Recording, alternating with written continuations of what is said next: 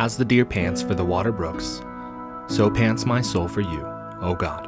Psalm 42:1. And welcome back for another episode of As the Deer. My name is Jesse, and I am a pastor of a small church in Ogden, Utah. And the purpose in this podcast is to come together with you, my friend, to long after Him together, to align our heart and our soul each morning with His. The first great and primary business to which I ought to attend every day is to have my soul happy in the Lord. George Mueller. Let us pray. Today's prayer is a Puritan prayer called In Prayer. O Lord, in prayer I launch far out into the eternal world, and on that broad ocean my soul triumphs over all evils on the shores of mortality. Time, with its gay amusements and cruel disappointments, never appears so inconsiderate as then. In prayer I see myself as nothing.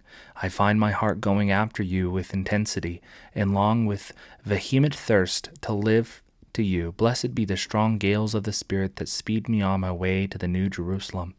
In prayer, all things here below vanish, and nothing seems important but holiness of heart and the salvation of others.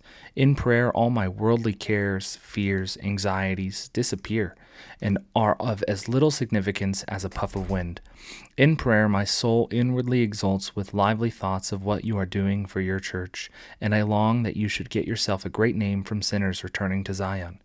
In prayer I am lifted above the frowns and flatteries of life, and taste heavenly joys. Entering into eternal world, I can give myself to you with all my heart, to be yours forever. In prayer I can place all my concerns in your hands, to be entirely at your disposal, having no will or interest of my own. In prayer I can intercede for my friends, ministers, sinners, the church, your kingdom to come, with greatness freedoms, ardent hopes, as son to his father, as a lover to his beloved. Help me to be all prayer and never to cease praying. Amen. No worldly wisdom could bring us comfort. No fleeting riches could bring us lasting joy.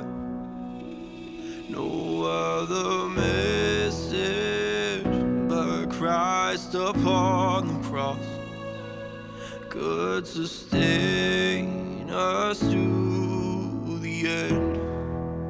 And all we have is Christ and Christ crucified. Our only hope is Christ and Christ crucified. He was nailed upon the cross, resurrected from the grave. And all we have is Christ and Christ crucified. No earthly ruler could bring salvation. No work of man could ever bring us peace. No other Savior could count us guiltless, but Jesus Christ upon the cross. And all we have is Christ and Christ crucified. Our only hope is Christ and Christ crucified. He was nailed upon the cross, resurrected from the grave. And all we have is Christ and Christ crucified.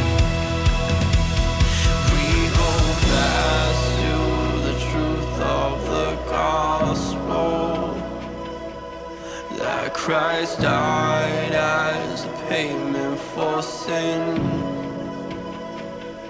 that He was buried and raised alive. This is the hope in which we stand. The truth that we proclaim is Christ and Christ crucified. Our only hope is Christ and Christ crucified. He was nailed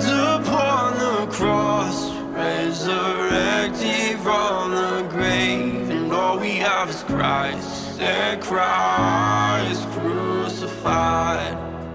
And all we have is Christ, their Christ crucified.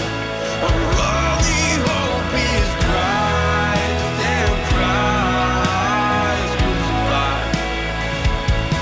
He was nailed upon the cross, resurrected from the grave, and all we have is Christ, their Christ crucified. Father, breathe afresh in us today. Let us continually yield to you and your Spirit in all that you are trying to do through us and for your kingdom. Create in us a yearning to be yielded to you day by day, moment by moment, in prayer. In Jesus' name, amen. In 1 Thessalonians chapter 5, we have the final greetings to the church in Thessalonica.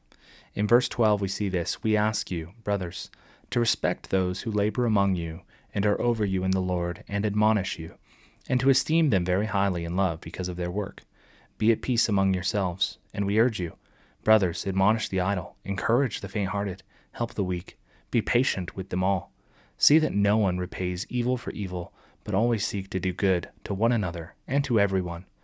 Rejoice always, pray without ceasing, give thanks in all circumstances, for this is the will of God in Christ Jesus for you. Do not quench the Spirit, do not despise prophecies, but test everything, hold fast to what is good, abstain from every form of evil. Now may the God of peace himself sanctify you completely, and may your whole spirit and soul and body be kept blameless at the coming of the Lord Jesus Christ. He who calls you is faithful. He will surely do it." C.H. Spurgeon once said, "Anything that causes us to pray is a blessing." And I would agree with this. No matter how vile, no matter how frustrating, no matter how ugly, no matter how inconvenient, if it forces us to our knees to pray to God, it could be and should be counted as a blessing. And I do believe that is much like what this passage here is teaching us, right? Admonish the idle, encourage the faint-hearted, help the weak, be patient with them all, see that no one repays evil for evil, right? But always seek to do good. Rejoice always. Pray without ceasing.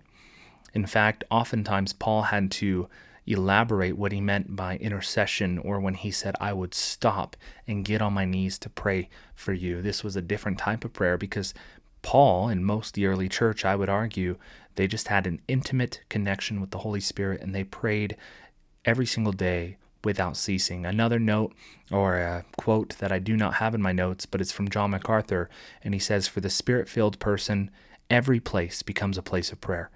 That is what it is like to pray without ceasing. That is what it is like to have an intimate relationship with our Savior, with the Holy Spirit. So my friends, until tomorrow, be filled with the Holy Spirit, and let the word of Christ dwell in you richly, and never cease praying. It's not just from the grip of God.